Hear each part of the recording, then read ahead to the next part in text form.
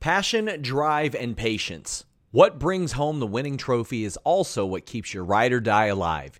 eBay Motors has everything you need to maintain your vehicle and level it up to peak performance. From superchargers, roof racks, exhaust kits, LED headlights, and more. Whether you're into speed, power, or style, eBay Motors has got you covered.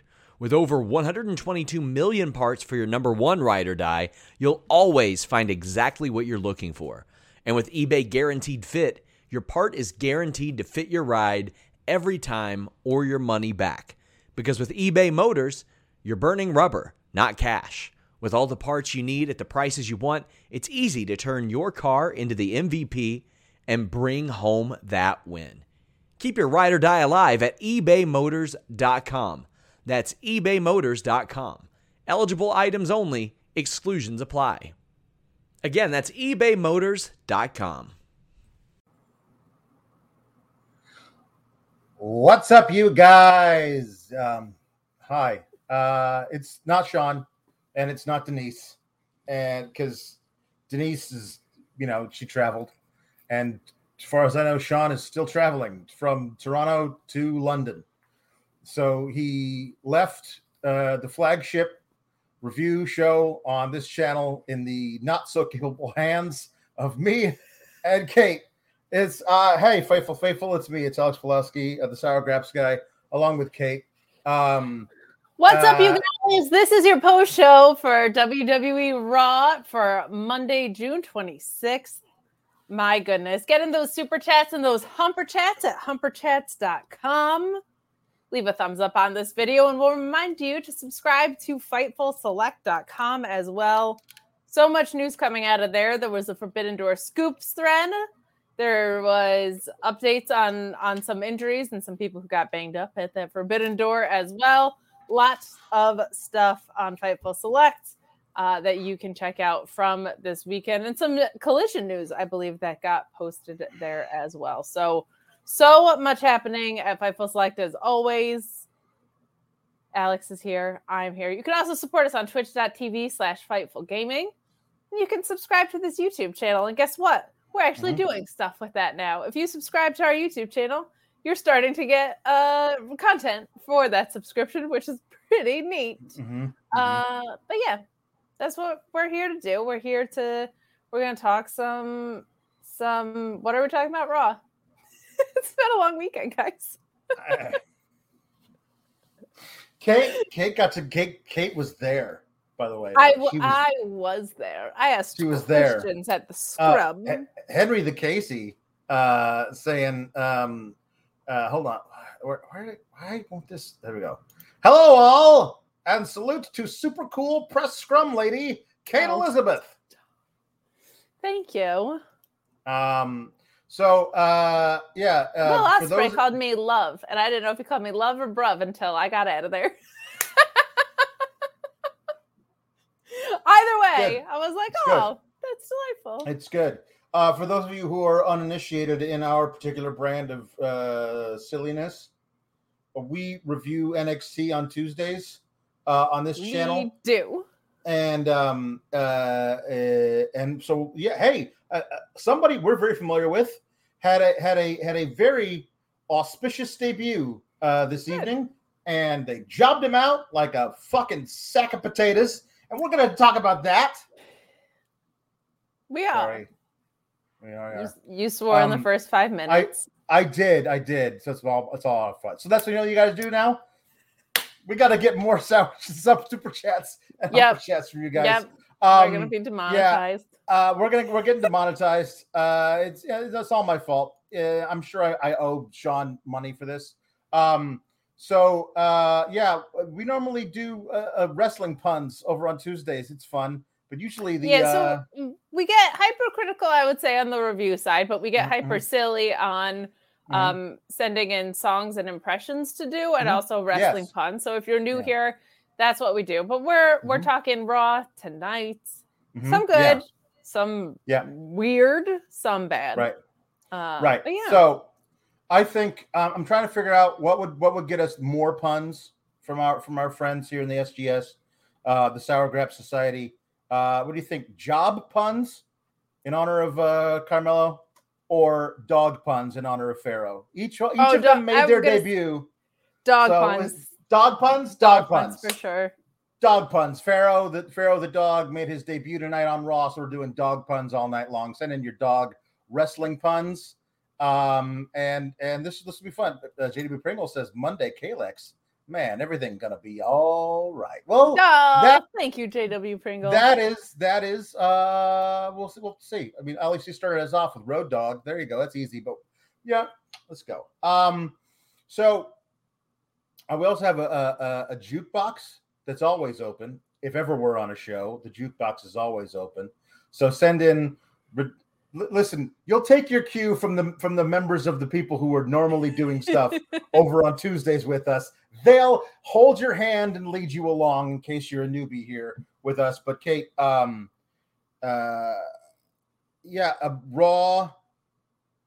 There was a story that was going around of like how people backstage are trying to figure out how they can stop Vince from changing everything. And I was like, just tell him no.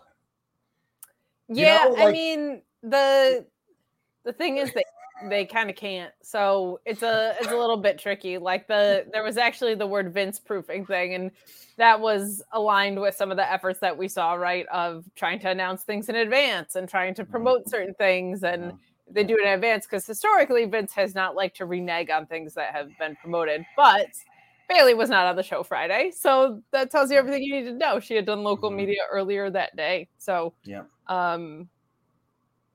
not the worst episode of Raw, but certainly not the best. I'm also deliriously tired, so I don't know if I'm a good barometer right now, but no, it's true. It seems like there's been, for men's wrestling at least, an uptick in ring quality of matches. Yep. But not necessarily story, which feels actually a lot like what we get on NXT on Tuesdays. But this Rhea reign, and Becky at least addressed it, was kind of the low point for me, man. I don't know what they're doing with her. I don't know if she's working banged up, and so that's why she hasn't had a lot of in-ring time. But we got to get this women's stuff on track, because there was it's a 3-hour show, and there was not a lot of time on here tonight. But some good, some bad. I don't understand the Carmelo debut being what it was, but it's not that different from what they did with Roxanne and Bayley, maybe. So we'll see. Yeah. Volub saying, damn, why did you swear in the first 5 minutes? Got to throw in the chats now. Like, listen, this is what I do. I make a mistake and you guys all cover for me. This is nice. It's very good. Tyrone Kidd says, I acknowledge the sour rawness. This is good. Chris Pereira, who was also there at Forbidden Door, says, after 9 hours of wrestling between ROH, Collision, and Forbidden Door, entirely too much wrestling, 3 hours of Raw was a sour, exhausting reality check. Pours drink, he says. So, yes, this is what I like to see. CM Pup. And Big Papa Pup, Scottish Terrier. Both excellent choices. These are great. These are fantastic. And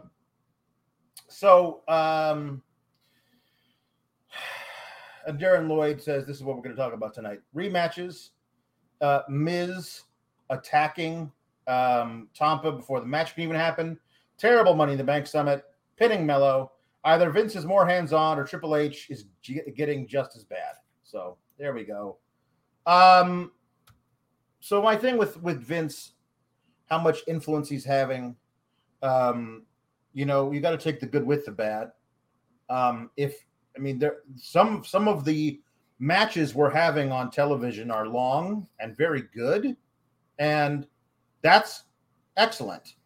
And also some of the matches are terrible and short, and some of the segments feel disjointed. See, again, good with the bad. Whoever is pulling whatever particular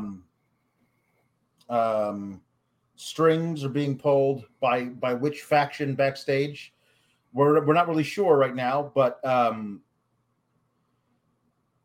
don't know. We're gonna this Money in the Bank build has felt all right, as builds go. And then we go a month from that to SummerSlam, which is one of the biggest shows of the entire year. So we'll see what happens at that point. I'm told it's the biggest event of the summer, Alex. And right, it's the biggest party of the summer. Party of the summer. So like I think one year was the biggest ride of the summer at one point. Like it's a very ipso facto, if it is the biggest party of the summer, is it therefore also the biggest event of the summer? We don't know that for sure, but we can infer. So we will find out on FightfulSelect.com probably. So go over there. It has almost felt like a War of Two Worlds. Like the Finn and Seth stuff has been built out pretty well. Like they've done a good job of hinting on what happened in 2016 and referencing their past and making this feel like it's built out really well. And it's nice to have a world title there. And then you have like the tag champs being caught up with Matt Riddle, which I don't think is all that great, despite how over they are and how much I want to see them in the ring with the guys in Imperium. Like there's just some stuff that feels like it stayed from what changes Triple H was making. I think the mid-card titles being important has stuck around. I think for the most part, the pacing is still better. It's not as good as it was, but it doesn't feel like I'm doing biology homework for the most part, which is what it felt like in the end of the Vince era proper. But it does feel like it's still evening out in a way of like, what does this balance look and feel like? And the other thing is if someone comes in and rips up your script 20 minutes before the show or whatever, we've, historically been told how ill prepared those changes can be. It's not possible to book something good because you just threw it together. So, and it's like the whole show. It's not a segment or two from what we've seen for the most part. It's like really a lot of changes, and it affects things top to bottom. So, but we can dive in right now. Yeah, Riddle has challenged Gunther. No surprise there, right? We figured that's where this was going. Well, I thought they were doing an angle where, especially with the stuff last week, where they it looks like Gunther must have broken Matt Riddle's ankle. I was like, oh, so they're writing him off for a few weeks, and they'll bring him back with like a week until SummerSlam, and they'll do the Riddle match at SummerSlam. It felt odd that they would do the angle of Gunther, according to the commentary team, breaking Riddle's ankle. Just kidding, he's okay. And they're going to do the match anyway at Money in the Bank. That feels like they retconned something they were going to do and did it sooner than they were planning on last week. Does it, or did they just hit copy and paste on Cody Rhodes? I mean, were they like, you know what Matt Riddle needs? Adversity. Let's mess up his ankle and have him fight through it. I don't know if there was something that was supposed to equivocate with what happened with Fabian Eichner. Like it feels like. Well, yeah. I just thought that was going to actually lead somewhere, but silly me leading somewhere. What craziness. So there's we start off the night with Rhea and Dominic, and listen, your mileage may vary on this whole thing.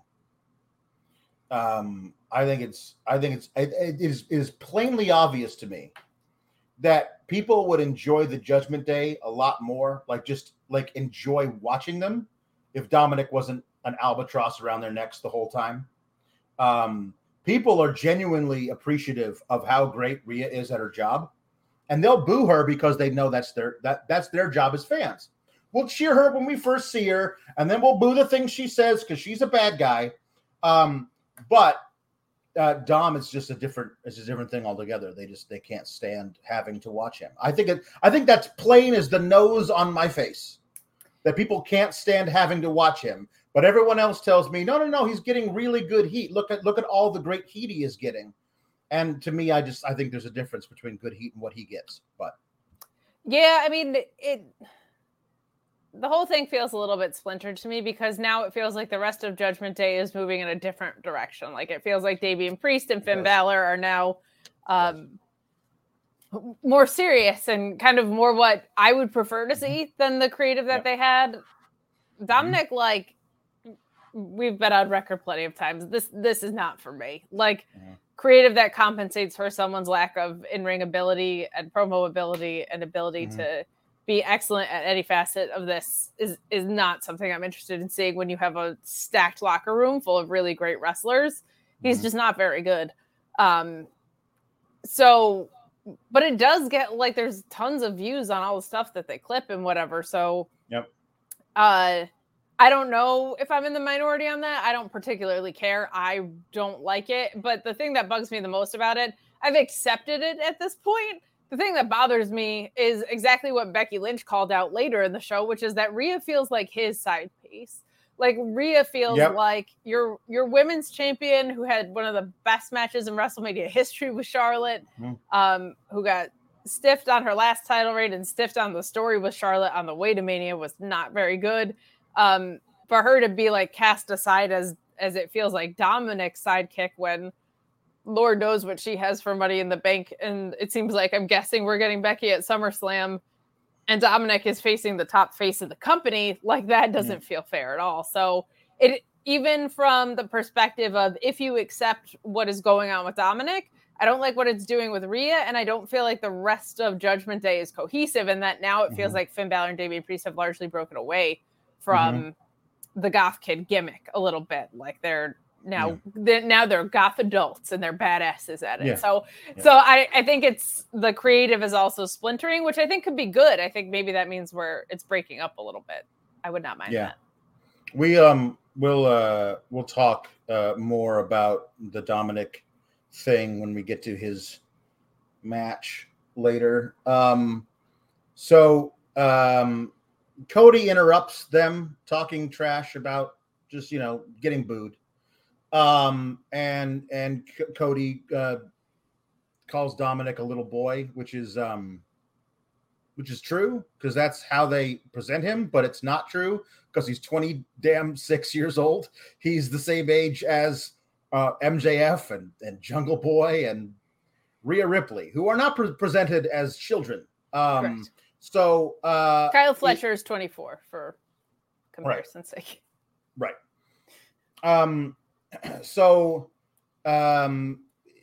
Basically, he says that you're a coward and you're afraid to face anybody. But they then go to Adam Pearce and say, we want a match for Dominic, somebody big and strong, somebody that when he beats them, it'll show everybody what a man Dominic is. And then he's like, well, who do you have in mind? And they're like, we'll tell you later, which I'm pretty sure is not how making a match works. Like, hey, book me some time for a match later. I'm going to go tell the person I want to wrestle to meet me in the ring. And Adam Pearce just says, yes, thank you. I don't know how to do my job. Great. Yeah, Adam Pearce is continually extremely stressed, but not very good at his job. Like, I feel like every time we see him backstage, at least SmackDown, Adam Pearce is like, listen, Bianca, I'm doing the best I can over here. Always trying to hold it together, but not very good at his job. I like it when authority figures are authoritative. It makes more sense that way. Right. There was also some more Rhea-related stuff, which I guess we'll get into now. Natalya, who's had the brakes beaten off of her. I don't know. Do boats have brakes? She's had the rudders beaten off of her a couple of times now by Rhea Ripley, and wants a third. So, like, she's like, I need to know who I really am. So I am challenging Rhea Ripley to a match next week on Raw, so she can just beat me from port to starboard. Like, I going down with the ship. That's me, the boat, Natty. And people are saying, is this like a retirement match? And I feel like they probably wouldn't do that on Raw. And they would probably do it in Canada. So, because it's Natalya. So, I don't know. But like Papa Casso says, prediction, Rhea retires Natalya next week. Thoughts? I don't know. I think it'll be more like a a heel turn or some weird inward thing. Like I feel like it'll probably be a character shift more likely than a retirement thing. But the thing that I got out of this segment was assuming that Rhea is favoring her knee and she can't work. Like there's something really compelling you can do with Rhea Ripley of her and the way that she's presented, just destroying enhancement talent for at least if she can't put in the minutes in the ring, at least give her the like 20-0 ridiculous streak of eating people alive. You could do basically what Athena's doing in ROH or what we have seen continually over and over again in wrestling with any kind of like big man or big woman beast presentation kind of thing of just like have her destroy some people from Level Up, have her destroy some local talents. Yeah. I don't know why it's continually Natalya. I feel like this is leading to Natalya, no more Mrs. Nice Girl or whatever, more likely than retirement. Because I would hope they wouldn't unceremoniously send her off on Raw. I feel like she has to go to Canada and lose properly. Yeah. Yeah, I agree as well. She probably wouldn't do that on Raw. We have another one from Jay Miller who says, I really don't get how Rhea doesn't have a match leading up to Money in the Bank or on it. There's something good for her plan for SummerSlam. If it is this thing with her knee that she keeps popping out of place or something. Why is she wrestling at house shows? Why is she wrestling house shows? Which would be my question if that is the case. Those seem to be like, because wrestling anytime would be the possibility for further injury. So why we would do it on a house show, which is the least important version of that, you know? There are lots of women on the roster who never get television time, but you're still paying them. Just have Rhea do open challenges, and she's given a list of people who accept them, and she's like, no, not you. No, not you. Tegan Nox, I'll take you. Tegan Nox isn't doing anything. And so she is given a list of people who've accepted the challenge, but she gets to pick who she's going to face. So it's Tegan Nox, it's Xia Li, it's Aaliyah if she's healthy. And she just squashes people who aren't doing anything else on television right now. So I don't know. There's other things to do. Listen, I don't love this idea, but I've always had the thought that if you're going to have somebody who's the champ, you don't want to take the title off them, but you know they can't wrestle very often. Give them a champion. Give the champ a champion. And you got to be their hand-picked lackey or whatever before you can get a shot at Rhea. And Rhea, like, if they're not doing anything with Piper Niven otherwise, Piper Niven being the brick wall you've got to get through to even get a shot at Rhea Ripley until Rhea's knee is healthy is a thing you could do. Sure. I mean, there's things you can do other than have her walk around with Dominic on a leash and then like wrestle her only matches of the month on house shows.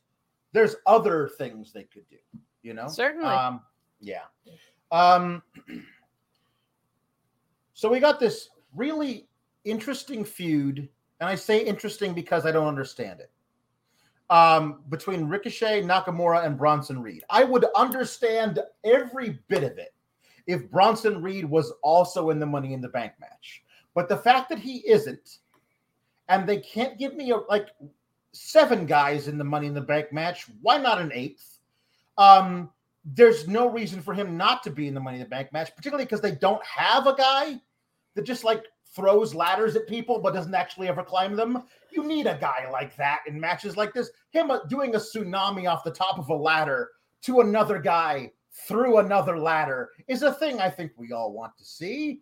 But they're doing this thing with him and Nakamura and Ricochet where they're doing this kind of round robin thing where they all fight each other and they all kind of don't like each other.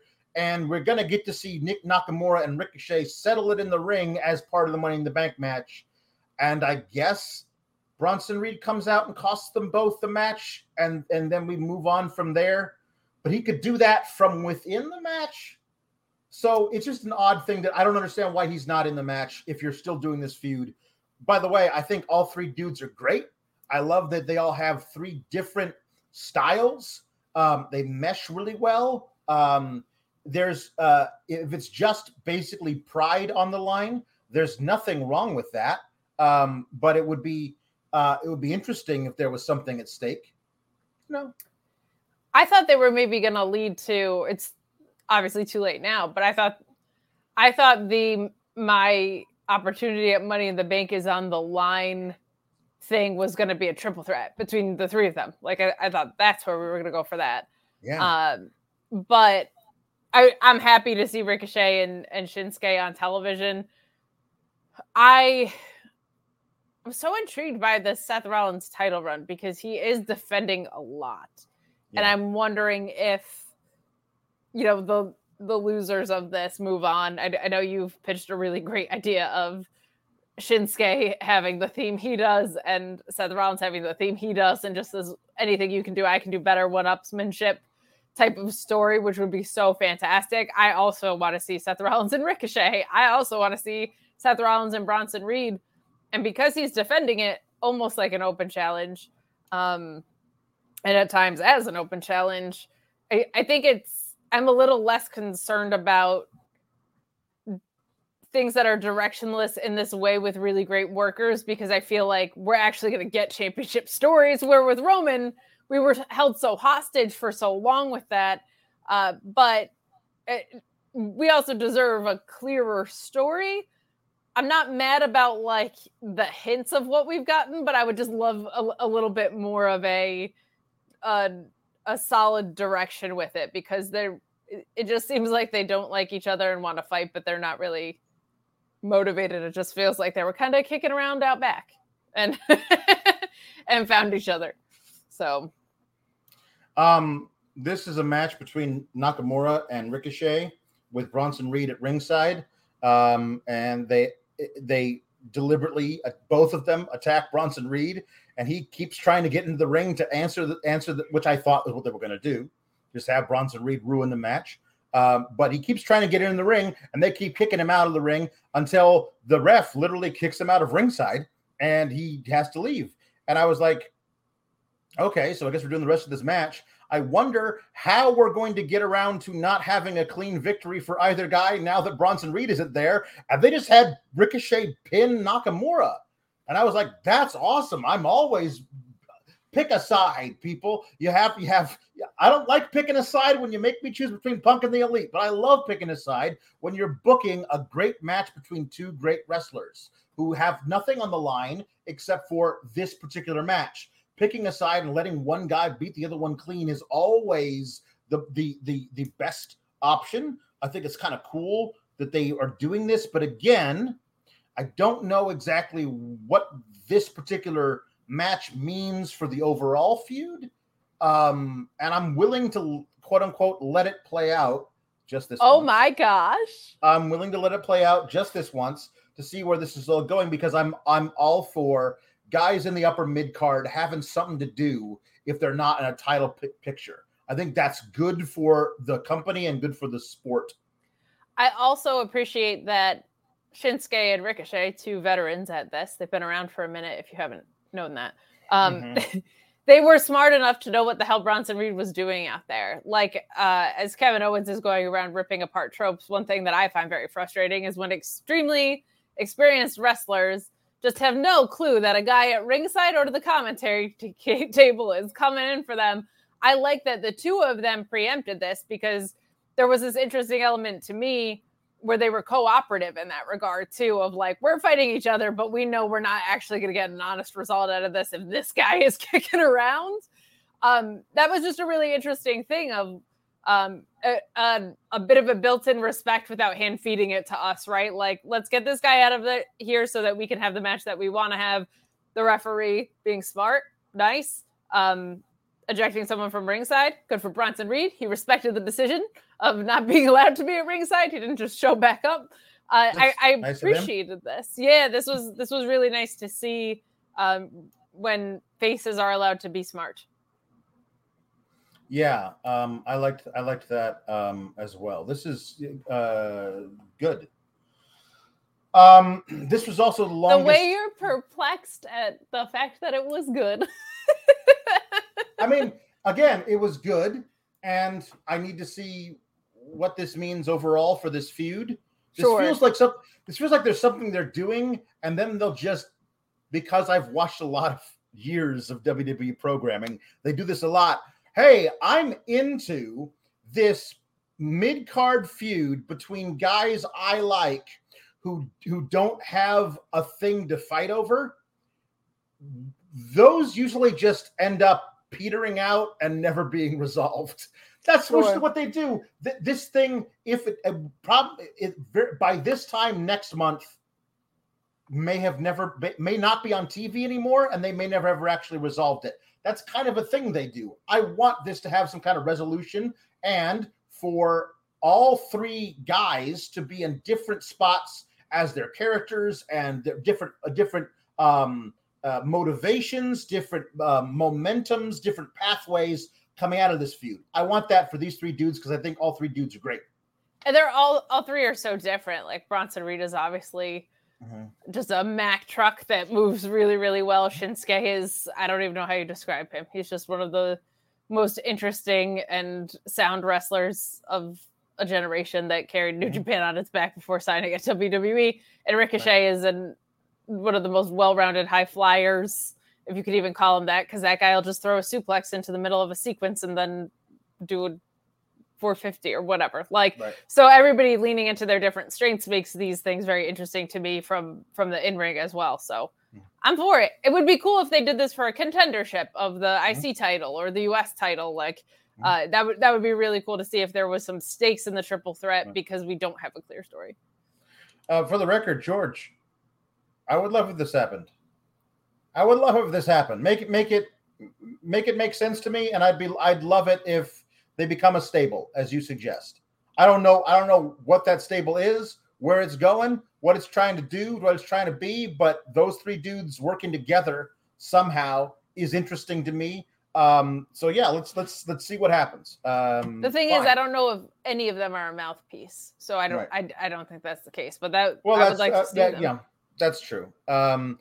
Simmons says Bronson Reed, from a character standpoint, is horrible. He's a sore loser who lost his shot at Money in the Bank clean and is hanging on the guys who got in. You can say horrible. I can say relatable. That he feels like he got slighted in some way. He beat Ricochet clean the week before, but Ricochet's in the match because Ricochet beat some other guy. He says, if I beat Ricochet, shouldn't I be in the match? I know Nakamura beat me. I'm not talking about that guy. I beat Ricochet clean. I don't care who he beat to get in. I beat him. I should be in the match. Now, you can say that's horrible. I can say I understand where he's coming from. He's pissed. Yeah, he lost to Nakamura, but he also beat the other guy. He should be in the match. Nakamura, get out of here. Like, his thing is Ricochet, but then Nakamura keeps messing with him and trying to beat him over and over again. I think he's the bad guy in this. Like, Nakamura and Ricochet don't like each other, but they're both good guys. Bronson is the bad guy. The bad guy at least has a motivation I understand. And that's all I care about from a bad guy. Yeah, I think I kind of liked that Bronson Reed was just like a mercenary in the beginning too. Like I like characters like this. I'm an Eddie Kingston gal, so if there's a guy that just wants to beat ass because he feels like he got wronged in some way, that's the kind of guy that I like. If you like a lot of the WWE product, I can understand this not being the guy for you because it's not an overwhelming character in that way. But I'm in on it, and I think it's a different type of story than what's being told right now in WWE in a lot of ways. So it's just also refreshing to have that diversity in the product as well. Yeah. This match was 10 minutes and 42 seconds. On a 3-hour show. It was the longest match of the night. It was the longest match up until the last hour of the show. Okay, so for the first 2 hours, that makes sense. For the first 2 hours, it was just like this match was the only really real wrestling we got. Yeah. Which is never a thing that I like. No, it makes it a slog. Money in the Bank by the numbers, you can keep it. I don't give a damn. Like I feel like they show this every year, and I learn no new information ever. Here's the one thing that's funny about it. The record for the longest any woman has ever held the Money in the Bank briefcase is 287 days by Carmelo. The second place finisher, I believe, is Nikki Cross for 48 hours. Oh, 24 one hours. day. Okay. Like one day. I believe it was from Sunday to Monday. So it is kind of funny. They're like, Carmelo has held the case for that long. I was like, yeah, but nobody else holds it for longer than a day. So yeah. And that was the first one. They don't mention Punk. Yeah. It was very funny. They didn't mention Punk, of course not. Why would they? Boy, oh boy, it was it was real loud this weekend for that guy. I think he's about to go on a heel run that is unprecedented. Yeah. So the Punk was the only one to win the Money Bank briefcase 2 years in a row. Won't mention that, of course. I know, but I didn't expect them to.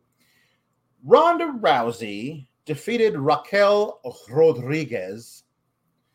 The last successful defense Ronda Rousey had as SmackDown Women's Champion was against Raquel Rodriguez. It was Raquel Rodriguez's best match, and maybe Ronda Rousey's best match on the main roster in a singles bout. Easily of that reign. I think she did some good other work earlier, but of that reign, it wasn't even close. That one was 16 minutes long. It was really good. Right after it, Charlotte Flair showed up and said, hey, I know you just wrestled a really grueling match. I'd like to have a title match right now, please. And Ronda Rousey, because she's a dum-dum, said yes and then lost to Charlotte Flair. Dum-dum is such an underrated insult. Yeah. It's one of my favorites. This match was 2 minutes and 13 seconds long. This is the only women's match of the night in a 3-hour show. 2 minutes and 13 seconds. So here's the thing that's kind of like overall a thing with we cover NXT. So one of our things that has been a thing that we've said many times is like, I don't know if I want this person to go to the main roster.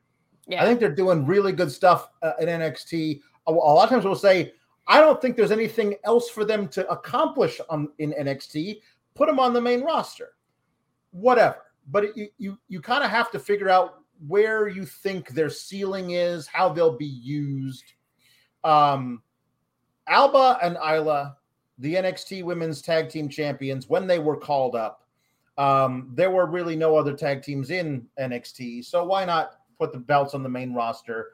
But I knew they were going to unify them, and I just hoped they would find a way to not make Alba and Isla look like also rans in the process. And guess what they did?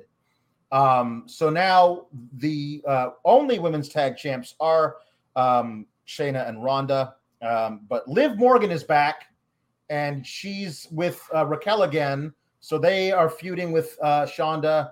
Shonda, that's basically who they are. Shonda Rhimes. Team Shonda. Team Shonda versus Raquel and Liv. And so Raquel has a singles match with Ronda, and Ronda wins with a really combination. It was not a schoolgirl.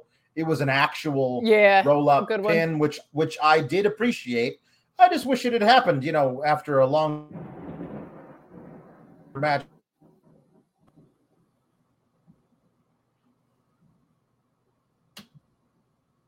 What do you think?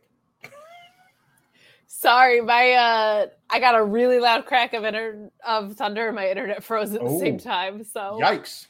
I think I heard that on my end. So that's a loud crack of thunder. It's not great. No. What was the last thing that you said? I was saying that we're now getting this match, Money in the Bank, Shonda versus Raquel and Liv, and this is a thing they're doing to lead into that, I guess. But 2 minutes and 13 seconds ain't it. No, and it's even more frustrating on a 3-hour show. Because there's kind of no excuse for it. Like when you've got 3 hours to play with, the fact that this wasn't like a 10-minute one at least, when their first one was so good, and they both could use a real match. I feel like both of these women could use an experience where they are able to showcase what they do best, because it's been a little hit or miss for both of them, largely because I think the builds and the stories have not been that good to allow for such a thing. So I would have liked to have seen them give it a real effort. 14 minutes shorter is not ideal. And just from the perspective of like, these are unified women's tag champions now. Like, if you want them to feel like a real deal, I understand the temptation to do like a 2-minute match because they're so dominant. But Liv just came back. You've got another side of the story to worry about. You've got Raquel, who's had 97 tag partners, finally having the one. She found her gal. She put a ring on it. She's a happy woman. Like she finally found the person that she clicks with, and I feel like that's true in a very real sense as well. Like I feel like that was her best tag partner to have in Liv.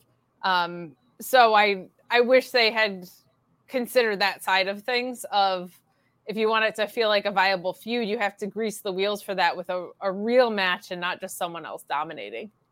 Yeah. Because Shayna tried to get involved, so Liv attacked Shayna, and then Ronda just did a decent, good roll up to Raquel while the other two were fighting on the outside, and that was the match. There really wasn't much else to it. No, and like when Ronda is in her wheelhouse, she's really good because she was a shoot fighter. So when they I don't like it because it shrinks down the world of what wrestling is when you operate in your own world. But if it's the best way to get good matches out of Ronda Rousey, she looks incredibly badass when she does some fundamental things like a good roll up really well. Like just lean into that. Because when she faces people that are in her world, she looks great, and she doesn't always look so great outside of that. And Raquel can bring that out of her. So that was disappointing. That was a disappointing one for sure. The thing about it is that they have a perfect opportunity to tell a real story with this because everyone's got history with each other. Yeah. Because the history of Liv in particular with Ronda and Raquel not having no history with Ronda, and Shayna being this also had a title match versus Liv when Liv was champion. And they have technically won. Well, they have all of this this history together, but instead of actually doing anything to make that clear and to make this title match on the pay-per-view mean something, they're just having Ronda pin Raquel in 2 minutes 13 seconds. Yeah, it's disappointing, and it's a trend that we saw at WrestleMania too, right? Like Rhea and Charlotte had extensive history and they barely talked about it. It was just like my boyfriend who works somewhere, or my husband who works somewhere else, and your boyfriend are different like degrees of Latin. Like it was just a very odd thing when you do have something that's endemically there and you don't capitalize on it. That's even more frustrating than the fact that you're too lazy to go create something. Like that's that's annoying because it's sitting right there for you. Yeah.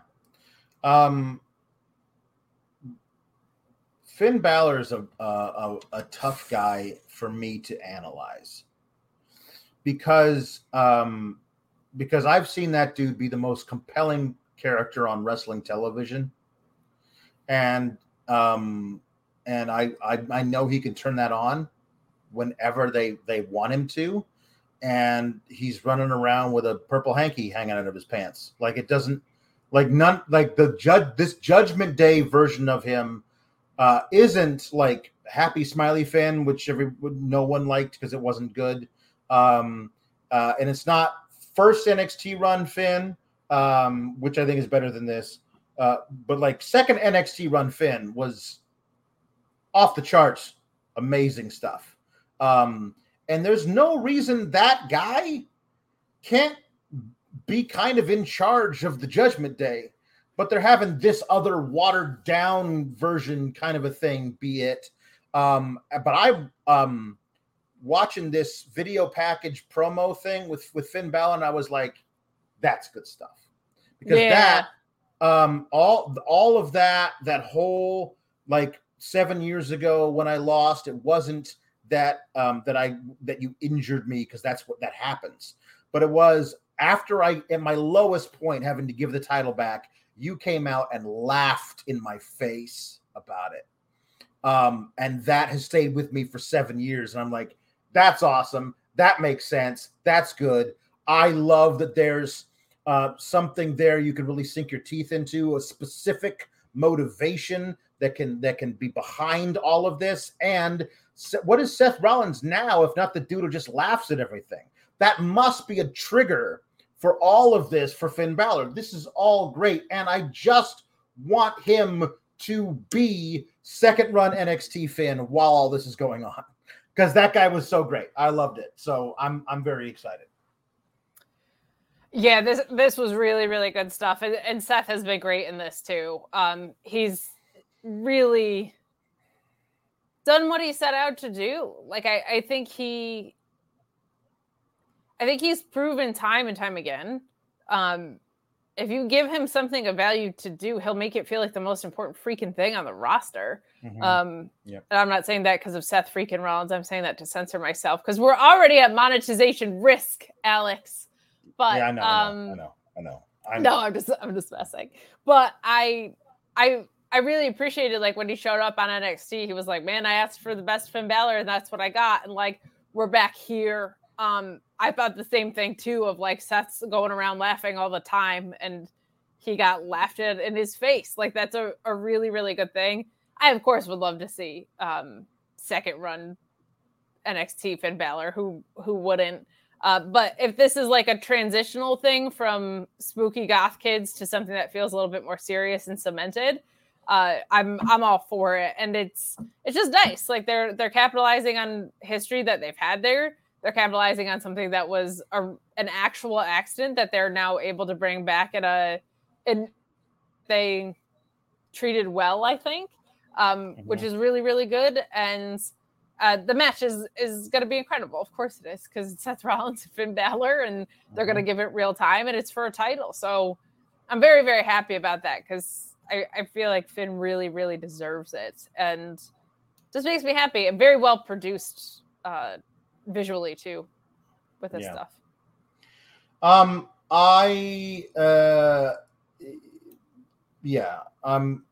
think this Finn program with Seth can be really, really good for him. I think what they want to do is break Finn away from the Judgment Day, at least the threat of that, and they pair him with JD McDonuts to see where that goes. And this could be a good jumping off point for that. But yeah. You know what? One thing that the ladies, the straight ones, appreciate about Finn. He's very he's very well conditioned. Well, he is. Yeah, he definitely does the cardio. Yeah, he does. But sometimes, like, you need a little bit of guidance. You need a little bit of assistance in keeping up your own fitness. And I'm not saying that if you pay attention to our sponsor, you're going to end up looking like Finn Balor. But I'm not saying that. So I'm going to let Sean Ross Sapp tell you all about it. You're always looking to better yourself, but there's nothing wrong with a little help.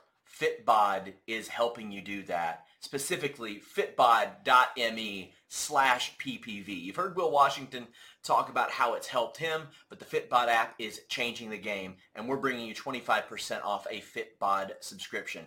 Whether you've been missing gym time, hit a plateau, Fitbod will build a workout plan individualized to you. It switches up your exercises to avoid overtraining or burnout. It keeps your workouts fresh. That way you're not doing the same things over and over again. Your program also changes based on your personal progress for maximized results. Learn new movements the right way with over 1,400 HD demonstration videos. So if you don't know, they will teach you how. A full year of Fitbod is less than the cost of a single session with a personal trainer. That's fitbod.me/PPV. fitbod.me/PPV for a great deal on the Fitbod app.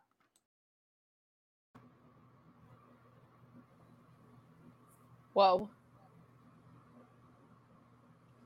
I wanted to get this in the show somehow. I feel like it's the 2.0 logo come to life. It kind of is. Which it's almost goes like along. You're a Pride Star Wars thing. It felt like a lightsaber, but it's Pride Month. but it's all the colors. Yeah, it is. Seth comes out. This is also an Honor 2.0 wearing Tony D's tracksuit. Just see a lot of sequins on it. Mm-hmm. He cuts a promo. The bitter. He does the same. He says the same thing about Finn Balor he's been saying. He's building the match fine. But Carmelo Hayes is at ringside, and he calls attention to him. He's like, "Wow, I just think NXT is great. Everyone should watch NXT. Also tomorrow, I want you to beat up that bum ass Corbin. Listen, it's USA. It makes sense. Great."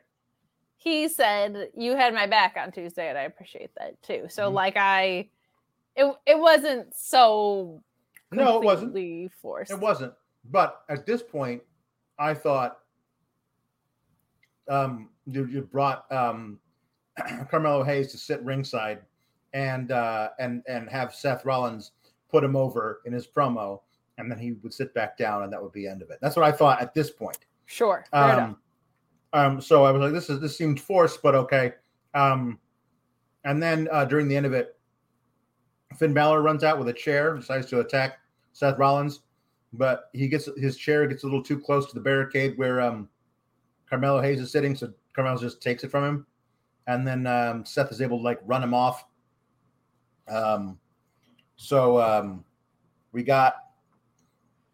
They announced that Carmelo Hayes versus Finn Balor is going to happen tonight, and I was like, "Oh, well, that's an odd thing to do because you definitely can't pick a side with that one. Nope, that's one that neither man can afford to lose." I wonder what weird schmozzy thing they're going to do to end that match. I said to myself, "Sure." I thought for sure Trick Williams was going to play a role in this because it seemed like a very obvious thing that you could do. No, he didn't make the trip up from Orlando to Savannah, it looks like. So it would seem so. Yeah. Yes, Simmons, I need buzz cut NXT heel Finn. He was great. Oh. He was great. Delicious. He was great. Delicious so work. Ciampa gets interviewed, and they've now gone from Ciampa being here to get whatever he can. He wants all the titles. He needs a replacement Goldie. He needs to be champion. He needs to prove to everybody he's the greatest thing here. He's coming after Roman Reigns' spot. He's the best sports entertainer in the world. They've supplanted that with, man, oh man, do I hate The Miz. And that seems like a tremendous downgrade of his priorities on the main roster. I got hip surgery and Miz never sent me one single text. And I've been boiling about it for 275 days. Oh boy, I'm gonna beat up The Miz. And I was like, okay, great. Beat up The Miz. The theme so far is mostly short matches.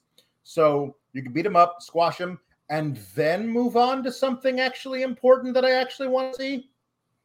And no, The Miz attacks him before the match and beats the tar out of Tommaso Ciampa.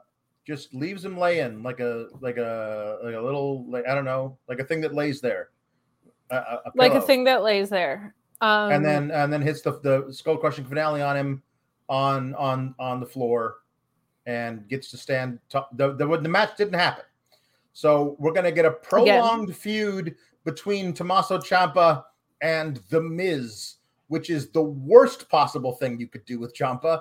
Hell, it's the worst possible thing you could do with anybody. So, yeah. No, there's Dominic right there. I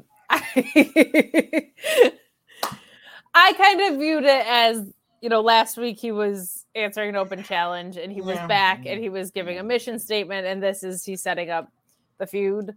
I don't want to see it, but what I can say for it is this is now the second time someone's been out with injury and they've walked back into the thing that they left off with, which in general is creative that I do want to see. Like Matt Riddle with Solo Sikoa made sense because that guy put him out.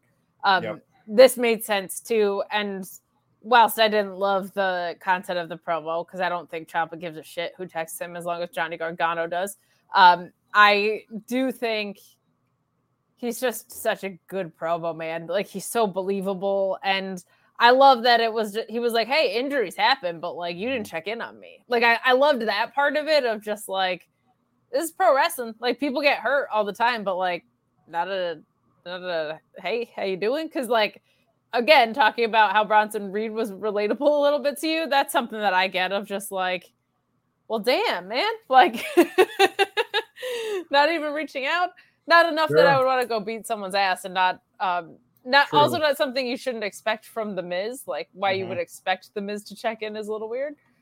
So I don't love it, but I do love Ciampa being back on my television for sure. Right. And I don't think this is going to be like an extended program. I'm really hoping and praying that we just get DIY versus KO and Sammy so bad, and this is just tiding us over until then. Right. Yeah. So Ciampa has things to do with the Miz for a bit. I mean, as long as we get Ciampa winning all of those matches, then I'm fine with it. Literally every single one. He has to win every single one. All of the matches versus the Miz must be won by Tommaso Ciampa. I cannot handily accept anything less. Yeah, I can't do it anything else. Hey, we got some dog puns. I'm gonna read some. Yay! Okay? Henry the Casey says, "Will Osprey and neuter your pets?" Chris Pereira says, "Cane Corso." That's very good. Chris Pereira says, "Terrier Driver 91." Controversial. Silver Apocalypse says, "William Beagle." And dog games. It's good. It's good. And also says Killian Great Dane. That's very good. Did you see my big dog pun that was unrelated to this broadcast? No, go ahead. What was that? So you know the CM Punk Kojima lariat thing? I did Larry it.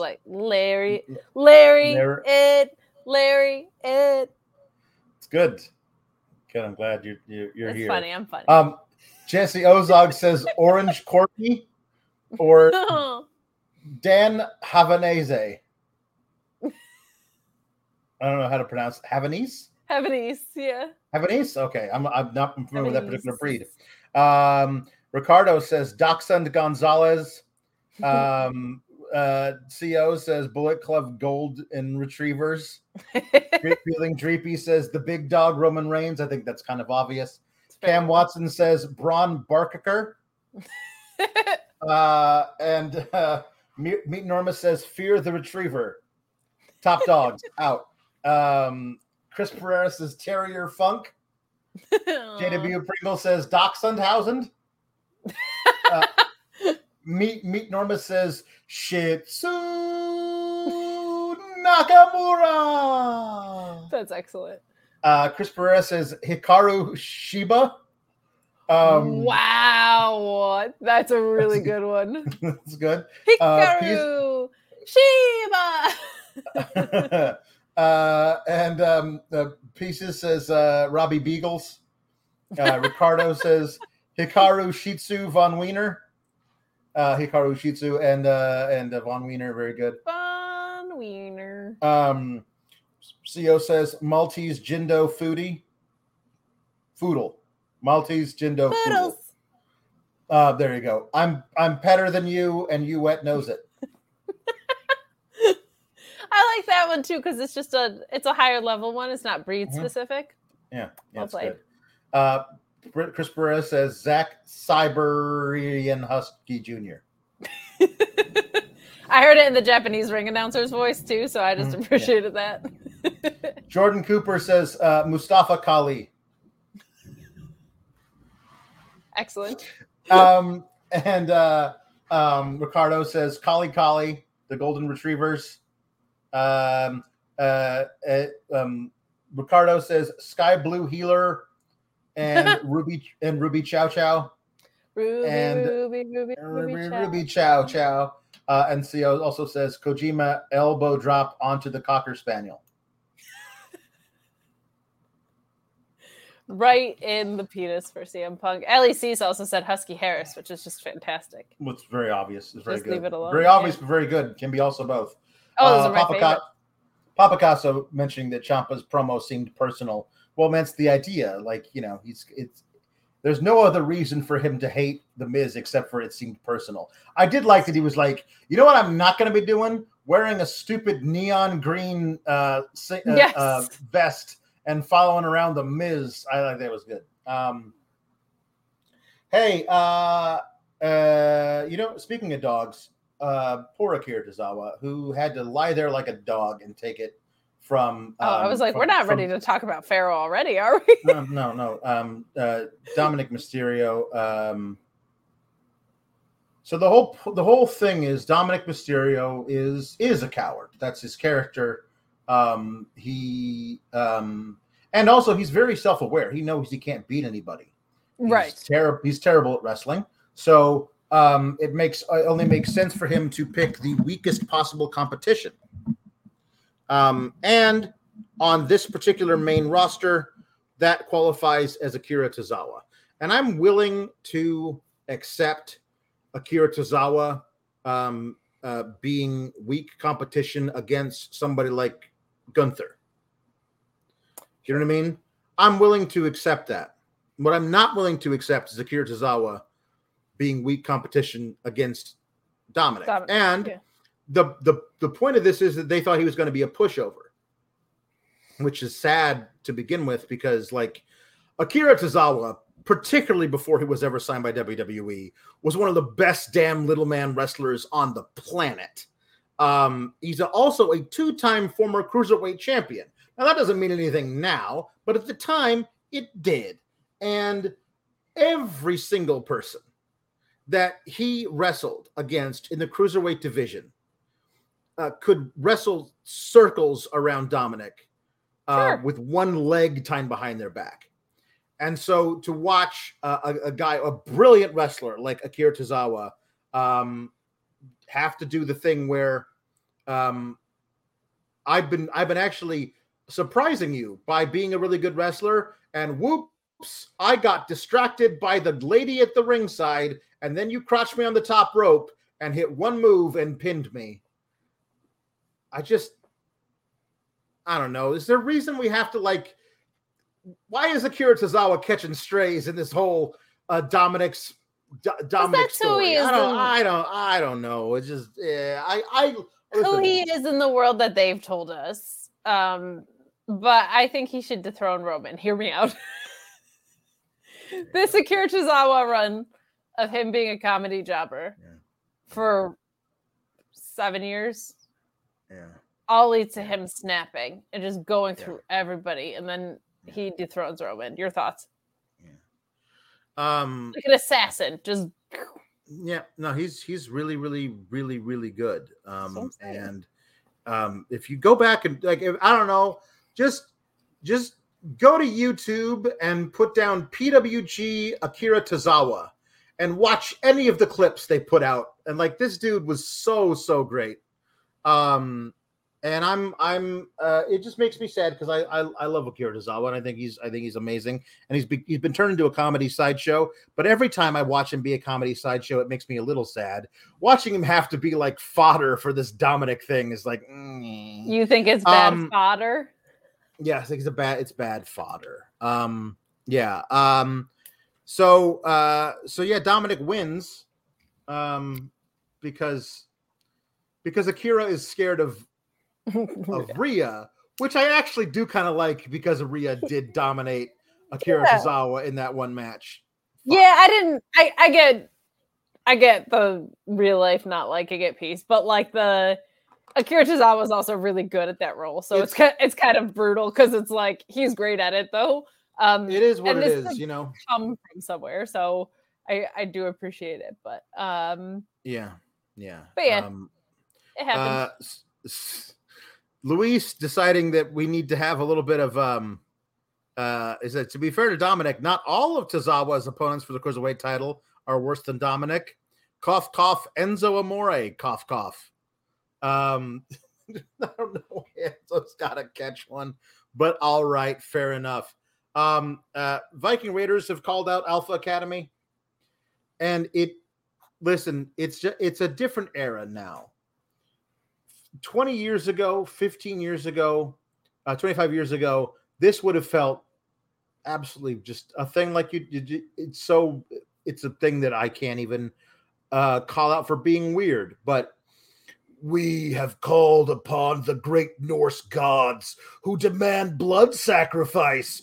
Alpha Academy, we will destroy you. It just feels just so silly. And because it is silly, it makes sense for Alpha Academy, which is a silly incarnation of themselves at this point.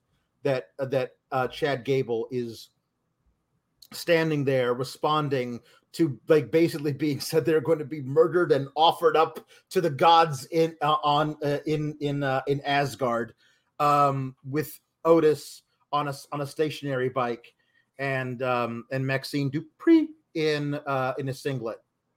It is very funny.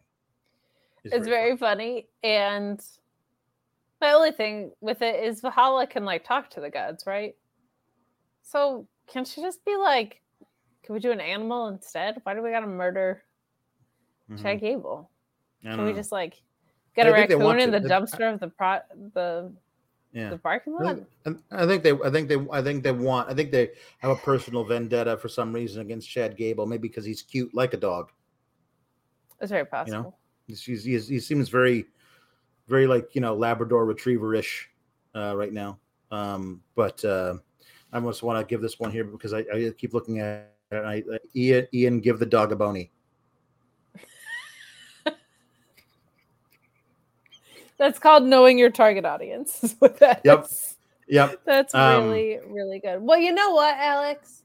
What's that?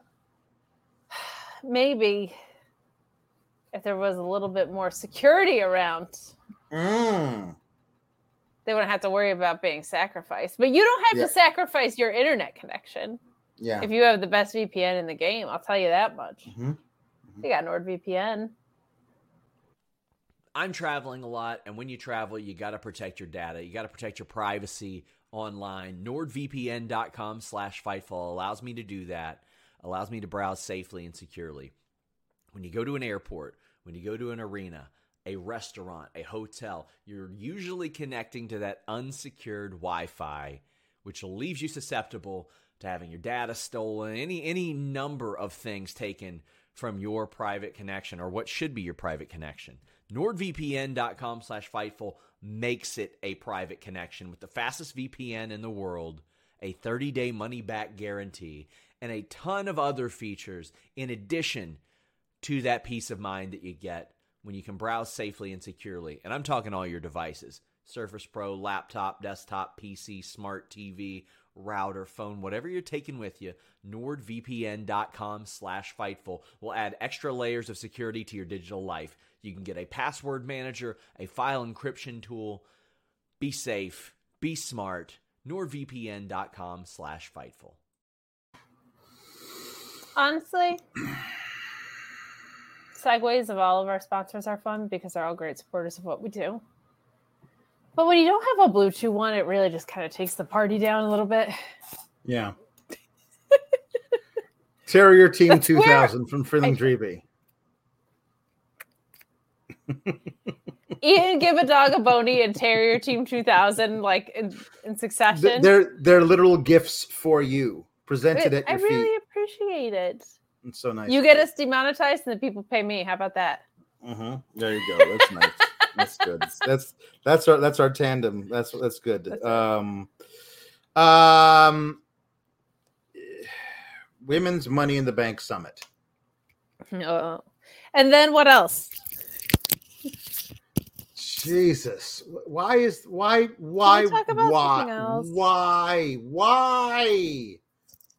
this a thing? Like, has there ever been a good summit in wrestling? No. I mean, no, hold on. I take that back. I don't know what year it was, but the Raw that started with all of the dudes in the Money in the Bank sitting on top of ladders in different ways. No, that ruled. And Jericho was like perched on one with his leg crossed over and a little scarf and everything. That was back when I liked Jericho. That was fun because it was silly, because why are they all sitting up there like that? On ladders like that. On ladders. But that's the last one. So Damage Katarl is there, and they say, well, mostly Bailey says things. Zelina Vega basically introduces all the competitors to the audience. It seems like first we have Becky Lynch. What amazing Becky Lynch. Come on down. It felt and very it was Price is Right to me. Becky Lynch is so amazing, but the one thing she hasn't done is win a Money in the Bank match. I don't know. I don't know what this actually served, other than the brawl at the end where Becky took a shot at Trish, and then it devolved into Io hitting her moonsault to the outside on everybody except for Becky, and Becky then moving a ladder into place, climbing the ladder, and standing on top of it, signifying that she's not winning the match on Saturday, because that's usually what happens. If they do one of these, the person who climbs the ladder to be like, hey, look at me, I'm going to win this, usually doesn't. So correct. This was bad. This was not good. I just feel like it felt as though they were like, we know there's going to be thousands of new viewers tuning in, and we have to introduce these competitors to them. Like, it was just not great. But it happened. It seems like Becky's going to get a title shot against Rhea anyway, so I feel like that also kind of telegraphed that she's not going to win later. I'm guessing Zoe Starks cost Becky. Yeah, you would think that. Yeah. So that makes me think either Bianca is entering last minute, or maybe Io does get to win, which would be neat. It does feel weird that there are 6 women in the match and 7 men, because I was like when there were 6 women there, I was like, are you sure we don't need Kylie Jenner coming down and saying she wants to be in the match, just so we can get an even thing across both genders? But I don't know. Kylie Jenner. She's like, here's my lip kit. Put it in the briefcase. I mean, so yeah, I don't know what this really accomplished other than just eating up time. It's not that the women don't get to be on the show. It's not that the women don't get to be on the show. It's that they're not allowed to fight. They're not allowed to fight for long periods of time. So, I mean, a go home segment is a good thing, but this is a bad go home segment, and we still have SmackDown to get through. So, and MD Cyclo makes a good point. No Shotzi LOL, because last SmackDown they didn't do a match that they promised us on the SmackDown prior. Shotzi saying, I'm going to fight you, Bailey, next week on SmackDown, and if I beat you, I get to be in the Money in the Bank match. And then they didn't do the match on last Friday, and they didn't even mention the match at all. During that day, Bailey had been doing a bunch of local media promoting that match. So I thought maybe they were going to do that match today. They just couldn't fit it into the SmackDown because it's only 2 hours. But they'll do it during the 3-hour Raw, or maybe they'll do it in London on the SmackDown before Money in the Bank. But it seems to me like that segment just never took place. Correct. The Shotzi and Bailey thing just never took place. No, it was replaced by the barn burner that we got between Lacey Evans and Charlotte. It was great. If Bianca's turning heel, I feel like she enters and wins, because I think they need to get away from it being a 24-hour cash-in situation, and her as a heel walking around with that briefcase. She'd be great. Boy. That is compelling stuff.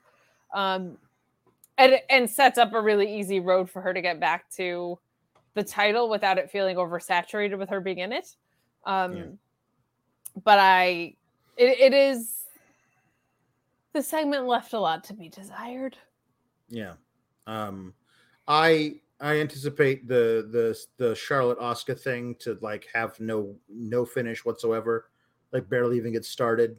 Maybe because Bianca gets involved and they just do the actual match on the play the next night as a triple threat. Seems right. Sure. Seems like a thing they would do. But the best part about this was Rhea walking backstage and seeing Becky, or Becky walking backstage and seeing Rhea. Like, hey, you better hope I don't win, because if I do, I'm taking that title off of you. And Rhea says, you better cash on somebody else, because if you cash in on me, I'll beat you up. And Becky's saying what we're all thinking. So when I was the champion, I was a fighting champion. I fought anybody all the time, as much as I could. You're just the main event side piece, and that pisses off Rhea, but it's true. It's so the fact true. the fact that they have Becky say that means that they know that's something that is true, and they must be planning to get away from that at some point soon. She's got to be working hurt. Like I feel like that's got to be the case. Like that name must be actually bothering her. But yeah, if this is the feud going into SummerSlam, I'll be ecstatic. Yeah. So they had one match longer than 3 minutes in the first 2 hours of the show. And then they said, hey, let's give 3 good matches back to back in the last hour. And I'm like, okay, that's fine, but you could mix it up a bit throughout the show. I feel like it was like, time's up, Vince. The last hour stays the same. Mm-hmm. So Owens, I forgot, because Riddle got jumped by Imperium backstage so that Gunther, Walgun, Turther could answer the challenge, and he says, yes, your challenge has been answered, while stomping on his foot some more. So we're going to get injured Matt Riddle versus Gunther on Saturday, which just seems like a bad idea.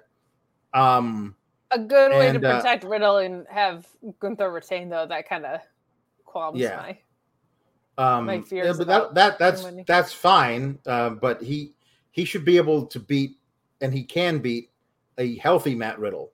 Like making it look that anyway. I did also appreciate that that before they jumped him, Ludwig Kaiser was like, you got exactly what you deserved after intentionally injuring our friend Fabian Eichner. Excuse me,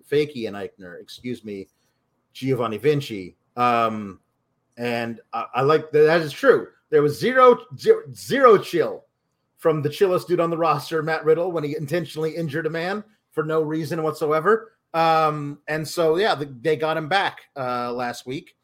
But that is all to say that now Sammy and KO walk up on Imperium backstage and interrupt them while they're talking. And how does it feel, huh? Being interrupted backstage. How do you feel? We can't do it to you. Actually, why are we even here? And Sammy's like, we're here because of Matt Riddle. I don't care about Matt Riddle. Kevin Owens just treasure. And it's just so true. He doesn't care about Matt Riddle. And says, no, we care about Matt Riddle. We care about Matt Riddle. Yes, we care about Matt Riddle. We care about Matt Riddle. They're really good together. Then Gunther challenges Sami Zayn, and Sami accepts. And it's like, be my guest. Meet me in the ring. I will be your guest. And then he leaves, and then KO goes, he will be your guest, and he leaves too. This is good. This is good. This is good. I like it. I just adore Kevin Owens so much. Like from the bottom of my heart. What's fun is like Sami Zayn is kind of playing the straight man, and this was a guy who was running conspiracy theories a couple years ago. Yeah. Like, I love that he's the centered one in all of this. Yes. Where normally it's the other way around. Like, KO was always the guy who was like, right after he turns face, is like, I had some things that were regrettable. Mm-hmm. It was not my finest hour, but I'm on track. I'm never going to lose sight of my friends again. And then 6 months later, he turns heel. But I like that the roles are reversed, and him just calling out tropes. Like on commentary, they don't like to be called henchmen, but that's what they are. Like I was in you're a henchman. Yeah, you. Great stuff. Love this guy. But he says, so we have Cyclops is better than Logan, who says the KO is the Deadpool of wrestling. He's the only one that knows he's on a wrestling TV show, like Deadpool knows he's in a movie. LOL. He sent that in last week. It's still as true today. That's what's so great about Kevin Owens. This match, 12 minutes long, so they're getting back to good stuff. But Gunther defeats Zayn because Fakey and Eichner is back. He's on crutches. He decided he's going to get involved. You having a little trouble there with your earbud? Keep going. Okay, good. Nailed it. You're good. I'm out. We're good. Keep rolling. Fakey and Eichner's got crutches, and by the end of this, they are used against him in a post-match kerfuffle when Matt Riddle runs down on a bad ankle, steals his crutch, and then beats everybody up with a crutch. There was a lot of crutch stuff. Yeah. There's just a lot of interference or almost interference today. Yep. Mm-hmm.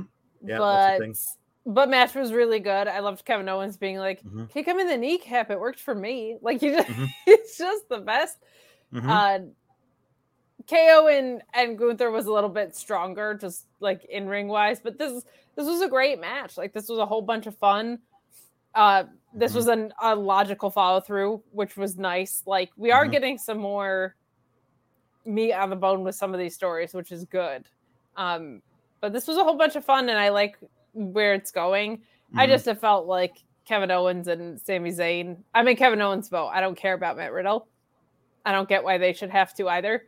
But evening up the numbers game, fine. I just feel like your tag champ should be doing something more important. Agreed. So Matthew Plus is here, saying that Sour Graps is the Temu of wrestling post shows. I'm not sure what Temu is. I'm out of the loop. Am I old? Is that what it is? I don't know what it is. But then he does make a good point because he says, shout out to the leg drop. How were you a finisher? It's a good question. I would say, I don't know what a Temu is either. But out of all the matches on Forbidden Door, you were the sixth man. That's the meanest thing I can say to anybody. That's good. It's a good thing. We got Finn Balor and Carmelo Hayes for free on regular TV. And I thought to myself,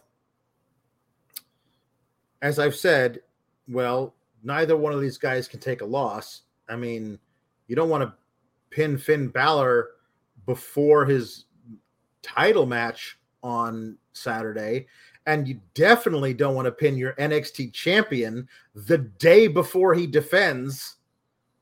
So how is this going to end in a schmaz? And it was a good match. It was under 10 minutes, and Mello, who got a good reaction, they did a really cool video package on him. He got a good reaction, and he just friggin' lost clean. This makes no sense when he has a bestie who interferes every other time he does something.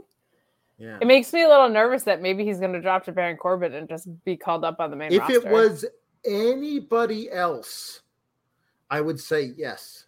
But it feels like his reign is just getting underway. But it feels like his reign is just getting underway, and Corbin. Like, do they have a ready-made dude right now who is going to take the title from Corbin during Corbin's transitional reign? Is that Dragunov? Is it Tyler Bate? Is there a guy who is like, well, that guy would be ready now, except for the fact that Carmelo's got the title and he's going to keep it for 6 months. The guy I would point to is Dragunov, maybe. But I don't know. But Baron Corbin though, like Baron Corbin though, like no. I mean, someone in this company has to finish their story. I don't think so either, because it feels like Carmelo's gonna have like 4 or 5 months with it or something. Like I agree with you from a momentum standpoint. It doesn't feel like the right time. But they do weird things, man. they drafted Indy Hartwell who can't fight. You know what I mean? Yeah. Big weirdos. Yeah. I thought that these guys overlapped and they like barely didn't. Like Carmelo's first big match was against Adam Cole in NXT in 2021. Finn's last match he wrestled in NXT was against Karrion Kross on the 25th of May, 2021. And Carmelo debuted like just after that. So they did. I know they never wrestled each other or shared the ring in NXT, but I wondered if they were employed at the same time in NXT, and they weren't. They like just passing ships. They just missed each other. It's really like I liked this match a lot for what it was. I just thought it was going so fast because it was going to be under 10 minutes, and because they were going to somehow protect both guys. And I see a lot of people like, well, of course he lost because he's in developmental, and the developmental champion is not as good as the number one contender to the top champion on Raw, obviously. I was like, but you don't want to do that though, because then it just, aren't you trying to like make your developmental feel like you want to? That's fine when it was like it's buried on the WWE network or whatever. It's on this same network, and you diminish the entire show when it feels like your top guy can't hang with a guy who's not the top guy for over 10 minutes on the other show. It just diminishes both. It was very There's odd. just a natural thing there too, that like, why does Trick interfere in every other match but this one? But yeah, I feel like they have switched mentalities, and I don't like it, of like, as long as someone looks like they had a good showing, Right, that's all we care about, which is not how I feel like it should be. It feels like an unnecessary missed opportunity in that regard. But yeah, match was good for what it was. That's not surprising at all. Carmelo's great. I don't know what else we're supposed to say. Ryan says it feels like a network showcase, and it did, especially with the way that that Seth put over NXT as a whole during his promo. And I thought that this match was going to serve as that, even though they were going to like double count out or something. Seth sits at ringside, interferes, and there's some kind of interference there. That I also, by the way, fine. Do appreciate that you and Sean have opposite end of the spectrum, like dumb idiot Mark voices, where Sean's is like, "Oh, I'm an internet Mark," and yours was like, "Duh, well, NXT." Actually, if you look at it this way, then it'll be so. It's a little different. There's a little different. It's very different. That's what I mean. Like, I feel like it's just a nice spectrum of dumb idiot Mark voice. Different kinds of things. Yeah. So Balor had his last match in NXT on the 25th of May, and Hayes' debut match was on the 22nd of June. They missed each other by a month in NXT. That's pretty interesting. At least it is to me, but I'm weird that way. Corey David has a question. Would you rather Melo's Raw debut with a loss, but good reactions, or Braw's Raw debut win, which was as quiet as crickets? I feel like there was a difference there because Braun just felt like it was just so out of left field for him to be there. Like they certainly didn't have a Seth Rollins be like, "Hey, if you like me, you'll love this guy." They didn't do that with Braun at all. So no, well, and I also tough. I don't buy your premise, sir. I don't understand why those are my only two choices. They shouldn't be your only two choices, should they? But they should be the last two choices. I don't want those. It should be a win with great reactions, a loss with great reactions. Yeah. Coming before that. Yeah. George Fitzpatrick says the Hayes segment and match would have been perfect if this were a Sounds of Blind Sour Graps review, because I would have wanted to think it was a lie. It's not wrong. It's true. LOL, a Bloodline recap. There were 2 of these on the show tonight, 10 whole goddamn minutes, which is 5 times longer than any of the women wrestled.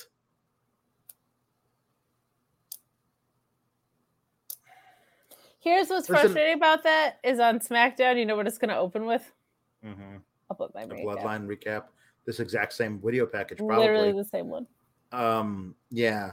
Bizarro Big L says, tonight is like eating McDonald's the day after one of the best steak dinners you've ever had. And you're stuck with cold fries and a Happy Meal. The Bloodline is even taking up 10 minutes on Raw. That's gross.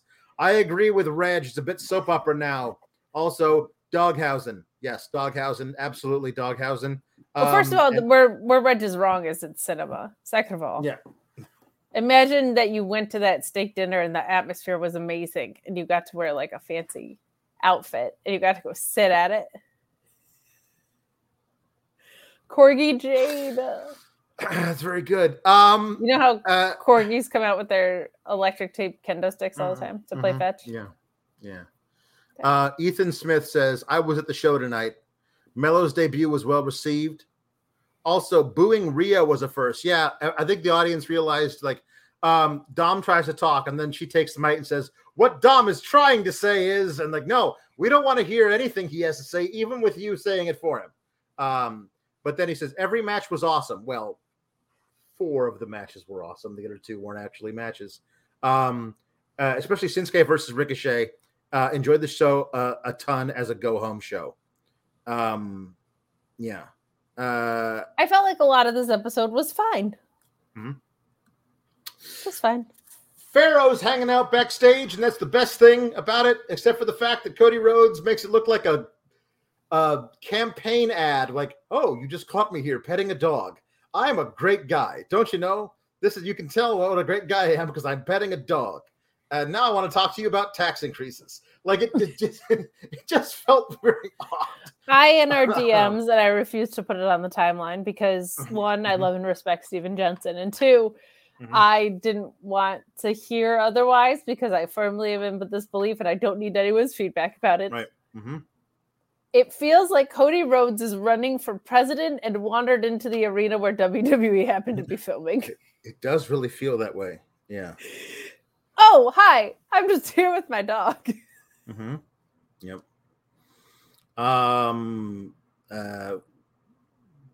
Cody Rhodes beat Damian Priest.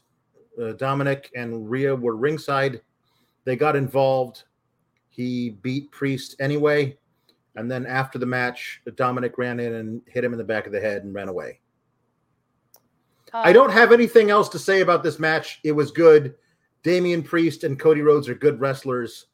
This is the build, like the most.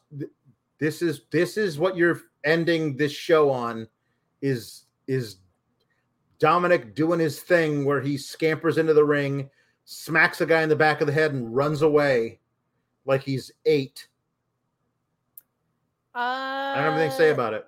Well, and I just don't care because I know this is leading to Brock and Cody at SummerSlam, right? So either Brock is going to come out or his music's going to play and he won't be there. Mm-hmm. So I don't care because I already know where the handwriting on the wall is, but I do appreciate the amount of adversity that Cody had to go through before hitting the adversity cutter into the adversity roads. Mm-hmm. So I'm really proud of him for overcoming all the adversity with his injured arm still. Mm-hmm. Like, give this guy something. Give him something that doesn't feel like a presidential ad. Yeah. Hello, I'm the mayor of WWE.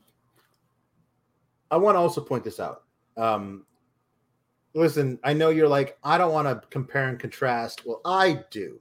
Last night, Bryan Danielson tapped out Okada with a legit broken forearm, and he's going to be out for 6 to 8 weeks. Cody Rhodes has a broken forearm, and he's wrestling matches every week with this cast on his arm. You can't compare anybody to Bryan Danielson because he's the most special wrestler that's ever existed. And I'm just saying, like, if Cody had a legit broken forearm, they wouldn't let him wrestle. No, it would probably be healed by now. And if he had not wrestled, he would be healed by now. But it is one of those things that is just we accept it, we move on. He gets to wrestle with a little wrap around his arm, and we all just move on, go tee-hee, because it's wrestling. I wish the little things like that. I wish they would be a little bit more honest about. If you're going to start lying about guys working with injuries, it's just an odd odd thing. Priest also took a loss despite being in the Men's Money in the Bank match, which cannot be won by Logan Paul, because if it is, then I will spontaneously combust on air. So here's the thing. Alex is going to spontaneously combust on air. Mm-hmm. He's going to win. It's a marketing ploy. It's going to work great for them. It's going to be awful and annoying from a creative standpoint, but that briefcase is going to show up everywhere Logan Paul goes, and they're going to be so happy about it. He's got history with both champions. It's where they're going. It should be LA Knight. It should be LA Knight. Though I think they might have no choice but to turn him face, so maybe he dethrones Austin Theory. Yeah. Match was really good. I don't care about Dominic, especially just because it's just so obvious. Like, we know we're gonna get Cody Brock 3 at SummerSlam, so let's get there. But yeah, I will take a minute to put over that guy though, not Matthew Plus. That guy sucks. But Bryan Danielson. I got to sit in on the presser after Forbidden Door. That guy broke his arm and walked into the press conference. And you know I'm the biggest CM Punk fan in the world. Bryan Danielson might be the most... I've always thought, obviously, how can you not? He's an incredibly special wrestler and seemed like a really cool person. I got to ask him a question. And the way that guy is present with you when he's at a table rose away from you in answering your question. And like the authenticity that he shows. That man broke his forearm in a match that is a dream match of his and everybody else's in front of tens of thousands of people. Yep. And he sat up there and just, he was hurt, and he's medium older for wrestling years, and he was tired. And my God, the way that man is an ambassador for the sport and for the company of AEW. Right. But hurt, wait. Hurt and tired, yes. But also, does he work with fucking children? I mean, probably it's pro wrestling. I wanted to get that out there, make sure we were all on the I'm same. sure there's an empty-headed dumb F running around backstage somewhere. It's wrestling. But he just if you didn't watch the presser, watch everything he says. He talked about the controversial Tiger Driver spot with so much grace. The way he talked about his broken arm, which he found out about, I don't know, a half hour before he went out there to talk to us about it. Just those things happen in wrestling matches, and it always happens on the most fundamental of things. And this one was an elbow drop from Okada that his arm just wasn't protected on, and just the most amount of grace that someone can have. Like, just really, really, like, what a special human being Bryan Danielson is. It was incredible. Yeah. Incredible to see him sit there and talk about his stuff. Dave Berman, yes. Thank you for being here. We are doing dog puns. We are almost done, but we are doing dog puns. Get in your final puns and chats now, people. Let's go. Yeah. Here we go. A few of these here. Very good ones. Vicky L says, Steve Sting Borden Collie. R. Harris says Shines Barca Moore. And Mean Norma says Corgi Graves. That's very good. Jungle Jack Russell. And Swerve Shetland. Which I believe is that a kind of pony? I think there a Shetland Terrier though too, I think. I honestly don't know. I've only heard of a Shetland pony. Sheepdog. Okay. Arvidian says, no need to read on air, but I'm going to do it anyway. Been a silent fan of yours and Kate's for a while. And as someone who has been moved to tears by Eddie Kingston multiple times, your analysis of the Mox and Eddie saga last night was perfect. Thank you for everything you do. If you'd like to hear more of my analysis, go to Fightful Select, because I did a solo show reviewing Forbidden Door last night, talking partly about Eddie and Mox and also everything else. But yeah, we do a lot of stuff over there. Kate and I will be doing a review of Money in the Bank on Saturday. And we normally do this little show on Typo Select as well after every Monday Night Raw. So there you go. But thank you. Tom Lavelli says, Kate, congrats to Kate on her engagement, and hi SGS. Not engaged. I met the incredible Mel Coleman yesterday. If you've seen her artwork, it's been featured. She just on Twitter would be really inappropriate to me in my replies, and I appreciated it. And yesterday I finally got to meet her, so we got to keep up the bit.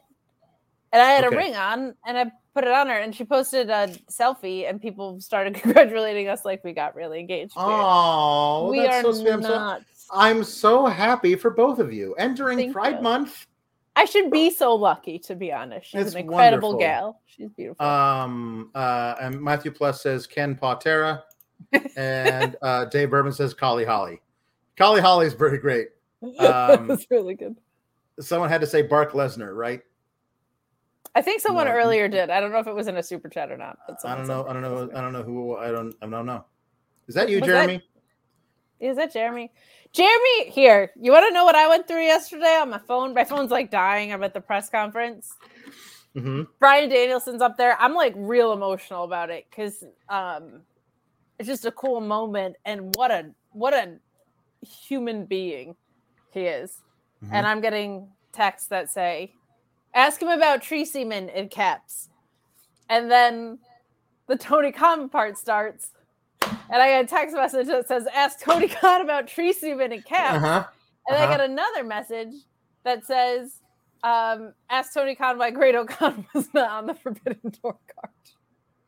And then what I didn't ask. And then ask Great O'Khan about tree semen. That's right. But it's Rob. Hey Rob, how's it going? Hey, Rob. Okay, so this is the last of this particular episode, and then we'll get out of here.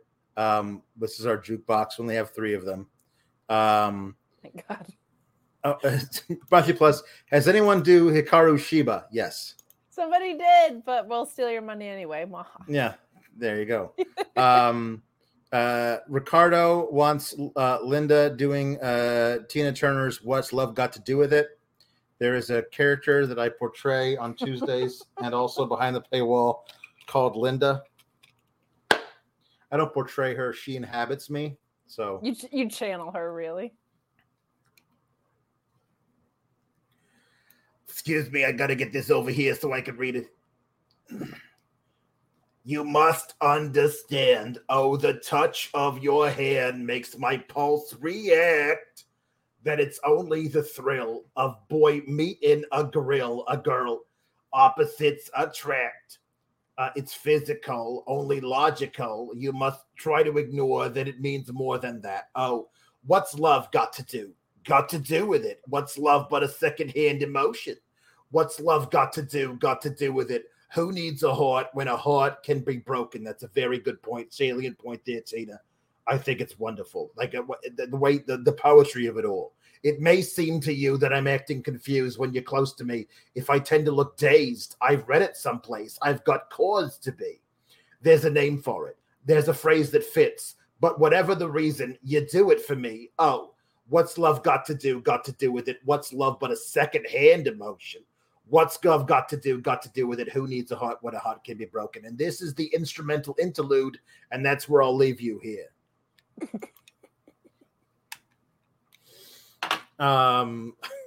Look, hey, we found a new one. I'm glad I'm glad you like this. Thank you very much. There are some original characters that that are organically born. Matthew Plus requesting Rey Mysterio. I don't normally do a Rey Mysterio. As you'll see, it's just far too obvious. Wants Rey Mysterio doing Grover Washington's just the two of us. The fact it's just too accurate, and it makes people seem it's uncanny. I see the crystal raindrops fall, and the beauty of it all is when the sun comes shining through to make those rainbows in my mind. When I think of you sometime, and I want to spend some time with you, mijo. Just the two of us. We can make it if we try. Just the two of us. Just the two of us building castles in the sky. Just the two of us, you and I. Come back to me, mijo. That's I don't normally do that one though. And now, okay, finally, a little bit of a duet. This is Darby Allin singing the Muppet song, Mana, and Tiffany Stratton on the doo-doo-doos. No, I'm already terrible at the doo-doo-doos. We know this. But, I mean, do you want it? How about this? I'm sorry, Vicky. Vicky's requested this. I'm going to do this thing. You do the Manamanas as Tiffany, and I'll do the doo-doo-doos as Darby Allin, okay? Okay. Okay, here we go. Manamana.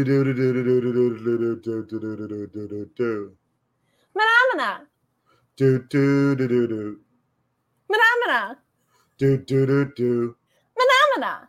Do-do-do-do-do. Malachi Black. Manamana.